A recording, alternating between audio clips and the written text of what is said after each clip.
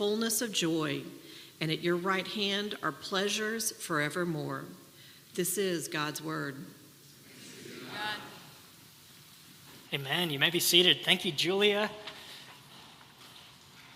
Charles, if you want to just tag back in, I feel like that prayer lifted my spirits. So thank you for leading us so well in that, friends. It's good to be with you this morning.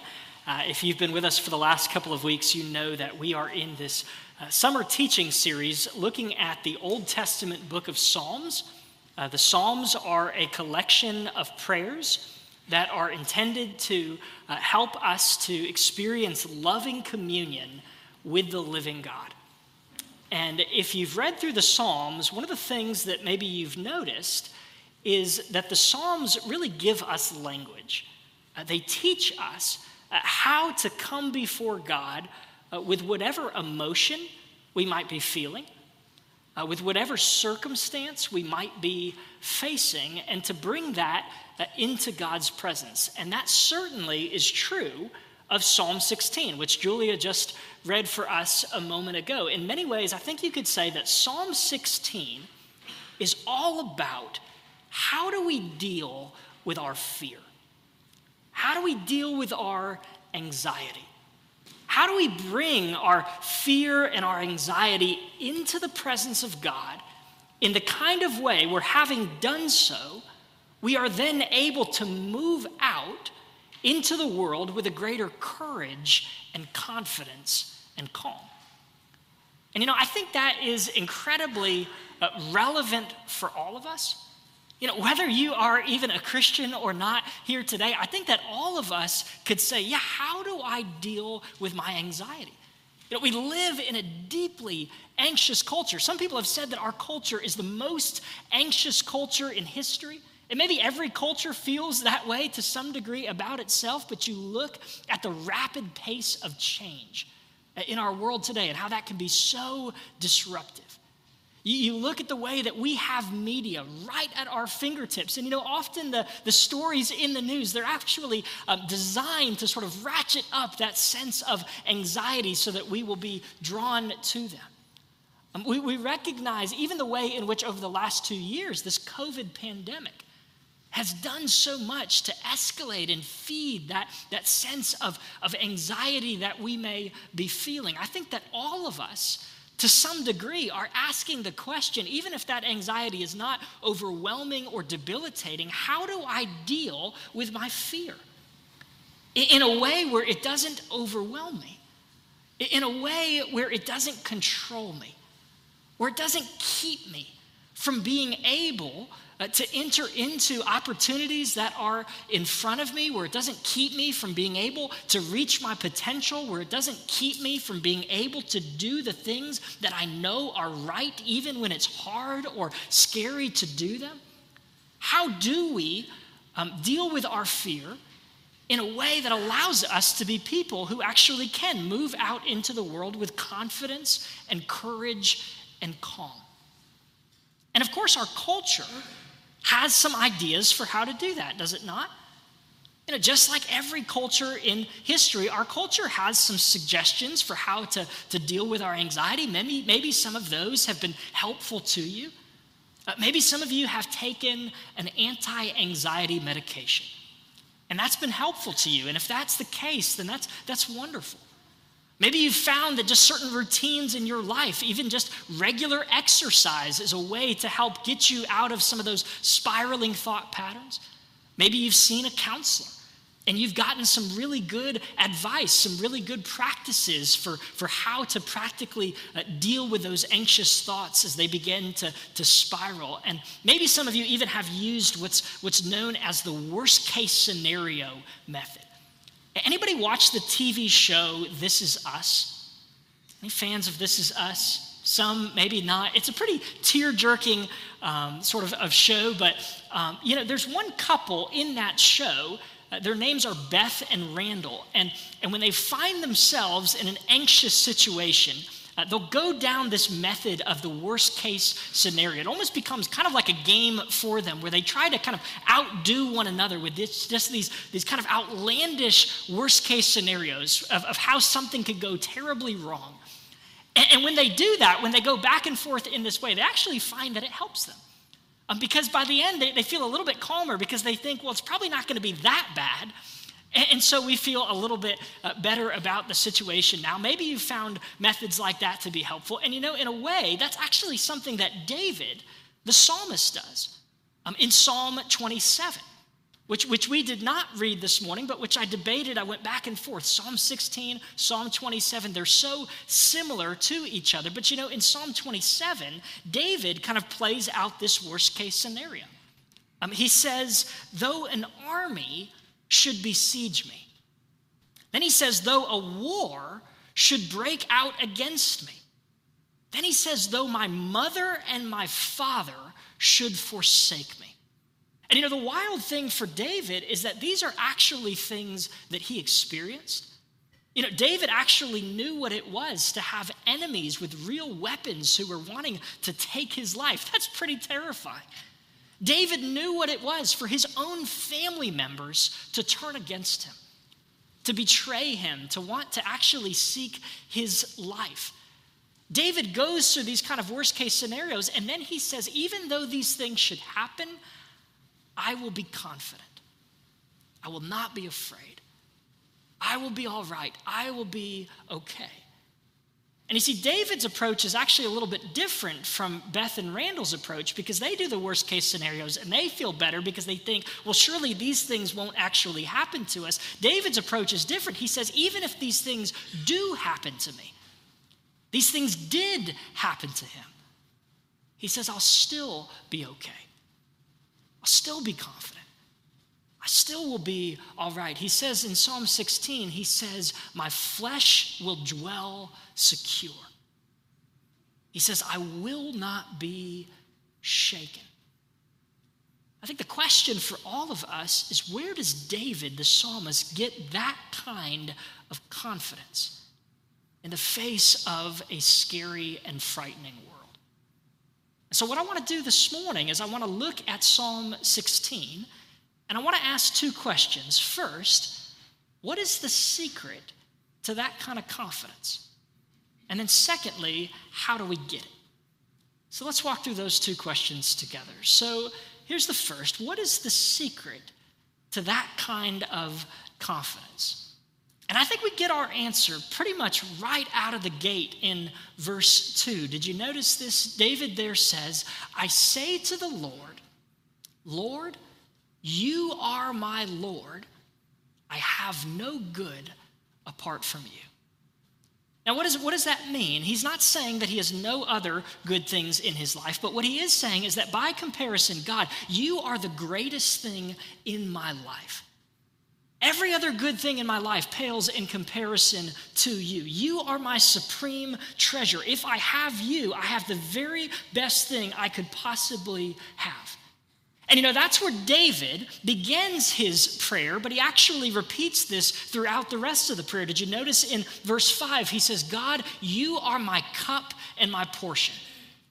Verse 6, he says, God, you are my inheritance. Better than any other inheritance that I could receive from my family. You're my inheritance. Then in verse 11, he says, God, in your presence, that is, if I'm near you, if I have you, that's where the fullness of joy is found. In other words, what David is saying is the secret to a fearless life is to know God as your highest good. The secret to a fearless life is to know God as your greatest joy.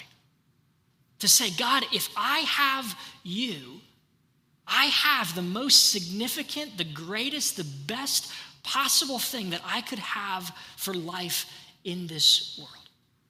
To know God as your greatest joy, that's the secret to a fearless life. To put it to you another way would be this. It would be to say our fears are directly proportional to the vulnerability of whatever is our greatest good. Our fears are directly proportional to the vulnerability of whatever is our greatest good. Let me give you a few examples to show you what I mean. So there are a lot of things that might be most important to us other than God. One example, probably prominent in our culture, maybe even for some of us functionally in this room, would be wealth. Right? If I have enough money, if I'm financially stable, financially secure, if I have enough wealth, it will be well with my soul. I'll be all right. I'll be okay. And so we think about it a lot. We gaze on it in our minds. We imagine, right, if I could just make more, if I could save more, if I could accumulate more, then everything would be well for me. For many people, wealth ends up being that greatest good. But is wealth vulnerable? Absolutely. David Foster Wallace once put it this way. He said, worship wealth and you'll never have enough. You'll never feel like you have enough, and you'll always be afraid that you're going to lose it, that it might be taken away from you. One moment the market is up, the next the market is down. One moment you have a job, maybe you lose that job. You don't have that source of income. Maybe your investments, they go south. You experience a financial disaster. Some of you have been through that in your life before. You know that wealth is incredibly vulnerable. And because wealth is vulnerable, we experience anxiety, a lot of fear about losing it, not having enough of it, because it's a very vulnerable greatest good. Let me give you another example. Maybe that seems a little superficial. So we say, no, not wealth, maybe more, it's my health. But as long as I have my health, it's well with my soul. As long as I'm healthy, I will be okay, and all is well with me. But again, our health is vulnerable, is it not? I remember seeing this secondhand when I used to work out at a YMCA, and I tried to get to know some of the other people who were often working out there. It was kind of a chance to build relationship, and who knows, maybe even talk to some of them about Jesus. And I remember there was this one guy who was always there. Anybody know somebody like that at the gym? They're always there whenever you show up, and maybe they come at the same times, or maybe they're there every time. But this guy, I think, was there every time. His name was Petter, and Petter was in his 40s, but he was in better shape than most guys in their 20s. He was incredibly fit, and he knew everything about nutrition and everything about, these smoothies that he would drink. And one day, I came to the gym, and Petter wasn't there. And after a couple of weeks, I remember asking another guy about him. I said, hey, have you seen Petter? He said, you haven't heard. He said, Petter has stage 4 pancreatic cancer, and he doesn't have very long to live. And here was this guy who for him, everything was about his health and his fitness. And in just a moment, it was gone. Our health is incredibly vulnerable. Some of you know that. Some of you have gotten those sudden diagnoses. Your family has gotten those diagnoses. I know of one family in our church who are grieving that loss of health and loss of life even this very week. Our health is vulnerable. So we fear. There's a lot of anxiety that comes when it's our highest good. Even our family. You might say, my family, that's what is most important to me. As long as everything is good with my family, I will be okay. And maybe you get the family that you long for. Maybe you have a wonderful marriage and you have great kids. And if so, that is such a blessing from God. But family is also vulnerable. Maybe your kids have different issues and those fill you with anxiety. Or God forbid, your marriage breaks down and your spouse betrays your trust, or something happens to one of your family members. And listen, if your family is your highest good, you will be devastated when that happens, because family too is vulnerable. St. Augustine, who is a theologian in the 4th century, he wrote about this and he had a lot of insight. He said a lot of our anxiety, a lot of our fear, that comes from taking these really good things that God gives us, like health or like wealth or like family or career or comfort or security. And he says it comes from taking these good things and then starting to treat them as if they're your God thing. Not just things that you want to have, but where you say, I have to have that to be happy. I have to have that for it to be well with my soul. And he says when we do that, when we take that good thing and we put it in that place of a supreme thing, it brings forth all sorts of fear and anxiety because these things are vulnerable. Now, I'm not saying that you should never be anxious. I'm not saying that if you're a person for whom God is your supreme thing, you're never going to have any fear or worry. I mean, that's kind of unrealistic. Not only is it unrealistic, but actually it's in some sense ungodly in the sense that look at Paul in 2 Corinthians. Paul actually there says that he carries with him the anxiety for the churches. And simply what that means is that Paul cares about the churches. And of course, if you care about your kids, you care about your family, you care about your work, you care about your health, you're going to have some concern. You're going to have some anxiety, some worry. But I'll tell you, when that worry becomes overwhelming, when you can't think about anything else, when it becomes overwhelming, even debilitating, that's a pretty good indication that we've taken one of those good things and we've elevated it to that place of the supreme thing. And what David is telling us in this psalm is he says, you want to know the secret to a fearless life? It's to know God as your highest good, to know him as your supreme treasure. Because I don't know if you know this or not, but God is not vulnerable, right? Nothing can take him away. Nothing can take you away from him, even death itself. Did you notice David says that in verse 10? He says, you will not abandon me to the grave. Not even death itself can separate me from your love. And so the secret to a fearless life then is to know God as your highest good, to be able to say, regardless of whatever happens to me today, God, nothing can take you away from me. You are my highest joy. My flesh can dwell secure. So that's the secret. But the second question is, how do you get that? Because I'll tell you, honestly, it's one thing for me to stand up here and to intellectually affirm and to say God should be our highest good. I'm sure many of you would agree with that and you would affirm that. It's one thing to say that intellectually. But isn't it quite a different thing to feel that, to experience that, to sense that reality on your heart that God is your greatest good in the kind of way that starts to push out the fear and anxiety and instead to fill you with confidence and joy and courage? How do we know God and experience God in that way as our greatest good? And I think in many ways, that's what David is teaching us to do through this psalm. He's teaching us to pray in the kind of way that actually takes what we believe about God and moves it down into our heart so that we sense it as a reality. And it pushes out our fear and fills us with courage. So what I want to do in our remaining time is to just suggest to you there are 4 practices for learning to pray in the kind of way that pushes out our fear and fills us with confidence and joy. Here they are. Here's the first one. You got to learn how to set the Lord before you in prayer. Did you see that in verse 8? David says, I have set the Lord always before me.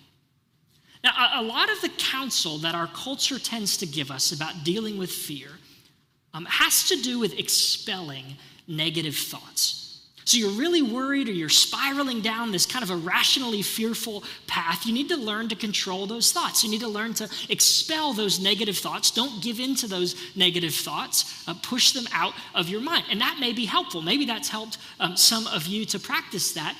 But David's approach is actually a little different. Jesus' approach is a little bit different. Maybe you remember that place in the Sermon on the Mount where Jesus says, do not be anxious. Do not worry. Okay, Jesus, how do we do that? Do you remember what he says? He says, consider the lilies of the field. And he says, consider the birds of the air. Think, ponder, reflect, consider. Okay, I'm thinking about birds. I'm thinking about lilies. What am I supposed to think? Well, think about the way in which your Father provides for them. And then think about, gosh, if God provides that way for lilies and for birds, how much more so does God care about me than he does about lilies and birds? And so therefore, how much more should I be confident that he's going to provide for me? Do you see what Jesus is saying? He's saying not just expel the negative, fearful thoughts. He's saying you need to actually redirect your thoughts. You need to focus your thoughts in a new direction. You need to think about who is God for you. Set the Lord before your mind. Begin to meditate on the truth of who is God for you in a way where it begins to take that truth and to shine it as a reality on your heart. And you see, that's what David is essentially doing in this psalm. Beginning in verse 2, when he says, I say to the Lord, Lord, you are my Lord. I have no good apart from you. You are my highest joy. Regardless of what happens to me today, nothing can take that from me. Can you imagine maybe how you would approach your day differently tomorrow if you were to start the day just with that simple prayer? To wake up when those fears start running and to simply say, God, you are my Lord. I have no good apart from you. You're my highest joy. And you know, by the way, when David says, I say that, he literally means it. Like speaks it out loud, I believe. You know, we see this all throughout the Psalms, these verbal cues. Do you remember we talked about this in our Lord's Prayer series, if you were with us then, that the Bible assumes when we pray that we're going to be praying out loud?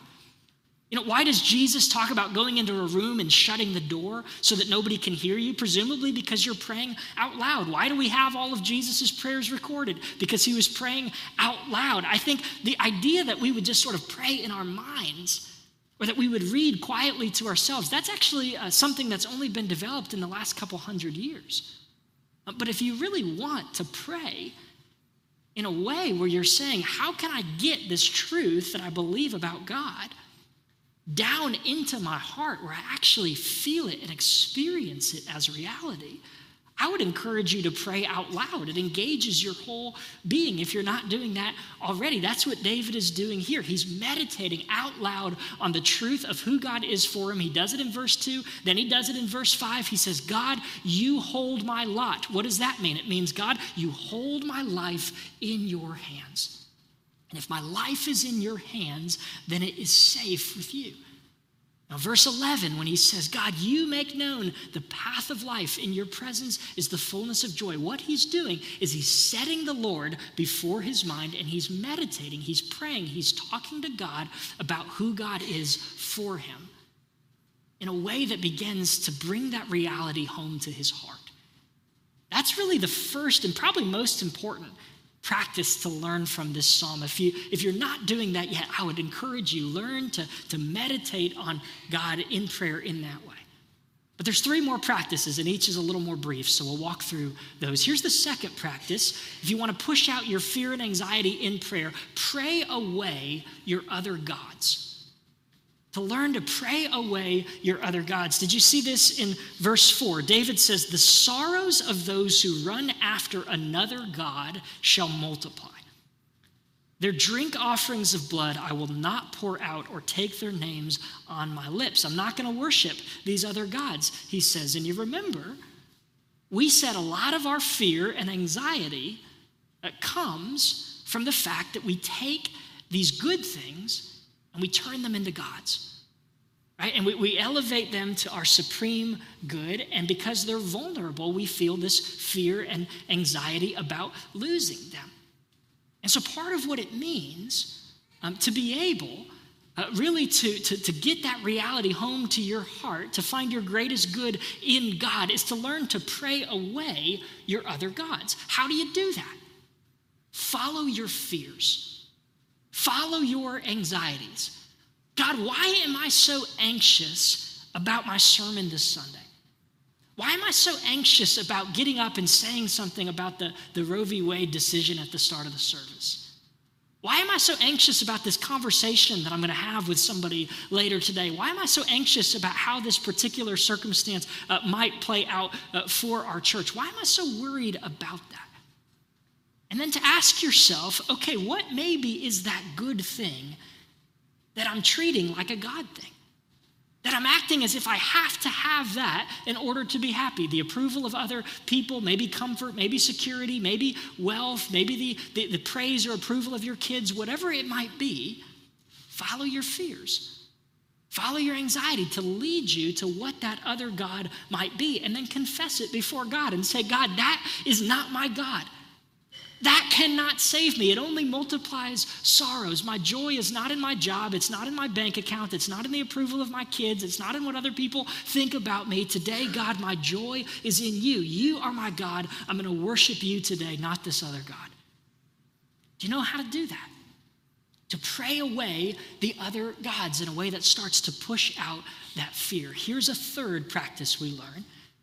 Bless God for his counsel. Bless him for his counsel. I don't know about you, but for me, a lot of my worry and anxiety on a day-to-day basis comes from things that I really want to happen that haven't happened yet. There's some outcome that I really want to take place, but I'm not in control of it. And so I worry about it. I'm anxious about it. And I think, what if it doesn't happen? Or what if it doesn't happen when I want it to happen? And I spend a lot of time worrying about this particular thing that I want to take place. And when David says, bless the Lord for his counsel, here's what he means. You know, Derek Kidner, who's a commentator on the Psalms, he says that word counsel, it doesn't mean like a particular piece of advice God has given David. He means God's counsel in the sense of God's wisdom, his general counsel for how he directs and runs the world in our lives. It's like when Paul in Ephesians 1 says that God ordains everything according to the counsel of his will, his wisdom for how he orders life. So what it means to bless God for his counsel is this. The thing you're worried about, take that to God and say, God, I really want this to happen. I think it would be really good for this to happen for all these different reasons why. And yet, if it doesn't happen when I want it to happen, I trust that you know the best timing. If it doesn't happen at all, I'm going to be disappointed. I'm going to be discouraged. But I trust that you're wise and you see the big picture in a way that I do not. I trust you. To bless the Lord for his counsel means to take that very thing that you're most anxious about and to be able to surrender it to him. And say, okay, God, you get to decide how this plays out. In a way that starts to bring calm and courage and confidence. And then here's the last practice. Maybe this is the most comforting of all. It's to learn to look at God's right hand. Do you notice in verse 11, David says, God, at your right hand, there are pleasures forevermore. What's the deal with the right hand? You know, in an ancient monarchy, and David would have known this as an ancient king, the right hand was the seat of highest honor. If you got to sit at the king's right hand, that was the seat of greatest honor. That was the seat of greatest privilege. You would be recipient of so many great rewards and blessings to sit at the king's right hand. And David knows this. He says, at your right hand, then are pleasures forevermore. And yet, friends, let me ask you, who is at God's right hand? Who is seated at God's right hand? It's Jesus. It's David's far greater descendant in the kingly line of David. Jesus is now seated at the right hand of God. The New Testament tells us that after Jesus left his throne in heaven, took on our flesh, went to a cross, suffered, died for all of our sins, rose bodily from the dead, he ascended to heaven. And what did he do? He sat down at the right hand of God, which is the place that is absolutely due to him because he deserves the seat of greatest honor, the highest reward for what he has done for us. And when we look up at the right hand of God, we see Jesus, the one who loved us so much that he was willing to do that for us. But you know what else we see at the right hand of God? Do you know who else is seated at the right hand of God? It's actually not just Jesus. The New Testament tells us that we are seated at the right hand of God too. Now, not literally, you're seated right here in the sanctuary, but legally, Legally speaking, in the eyes of God, if you've trusted Jesus as your Savior, your life is so bound up with his that God sees you as though your sins are so completely removed from you, as though Jesus' obedience and perfect record is so completely credited to you that now God delights in you. And he honors you and he rewards you the same way that he delights in and rewards and honors his eternal Son, Jesus. And when you in prayer look up and you see Jesus and you see yourself seated with Jesus, what that does is it begins to make all of those other things that we want and that we fear losing start to pale in comparison to the reward, to the honor, to the glory, to the inheritance, the eternal pleasures that are stored up for us in this Jesus. Friends, do you know how to pray in these ways? Do you know how to set the Lord before your mind and meditate on who he is for you? Do you know how to pray away your other gods as you follow your fears to them? Do you know how to bless God for his wisdom and counsel, even in the areas you're most worried about? And do you know how to look at the right hand of God and see Jesus and who you are in him? And I promise you, as you learn to do that, you are going to find, like David, that God begins to be your supreme good in a way that you sense on your heart, in a way that starts to push out anxiety and fear and bring greater courage and confidence and calm, so that you're going to be able to say with David, my heart is glad, my being rejoices, my flesh dwells secure. So let's pray as we come to the Lord's table this morning.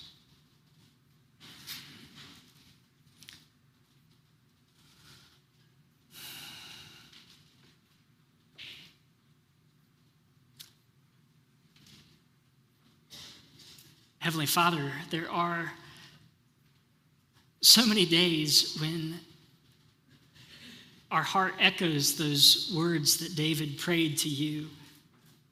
Preserve me, O God. We live constantly with different anxieties and fears and concerns that run through our hearts and our minds. And yet, God, all the while, you are inviting us to find our refuge in you. God, I pray for us as a church that we would be a people who first and foremost would know what it is for you to be our supreme good. To be able to say, I have no good apart from you. God, in many ways, our sin is seeking to find our good apart from you. Looking for other things to be our God, wanting to be our own God. And yet this morning, we confess that we are not God, that you are God, that you are good, and that you are the only one who can make our flesh truly dwell secure. So we pray that you would teach us to come to you, to pray to you, to set you before our minds. Thank you that we can do that with every confidence that you are for us,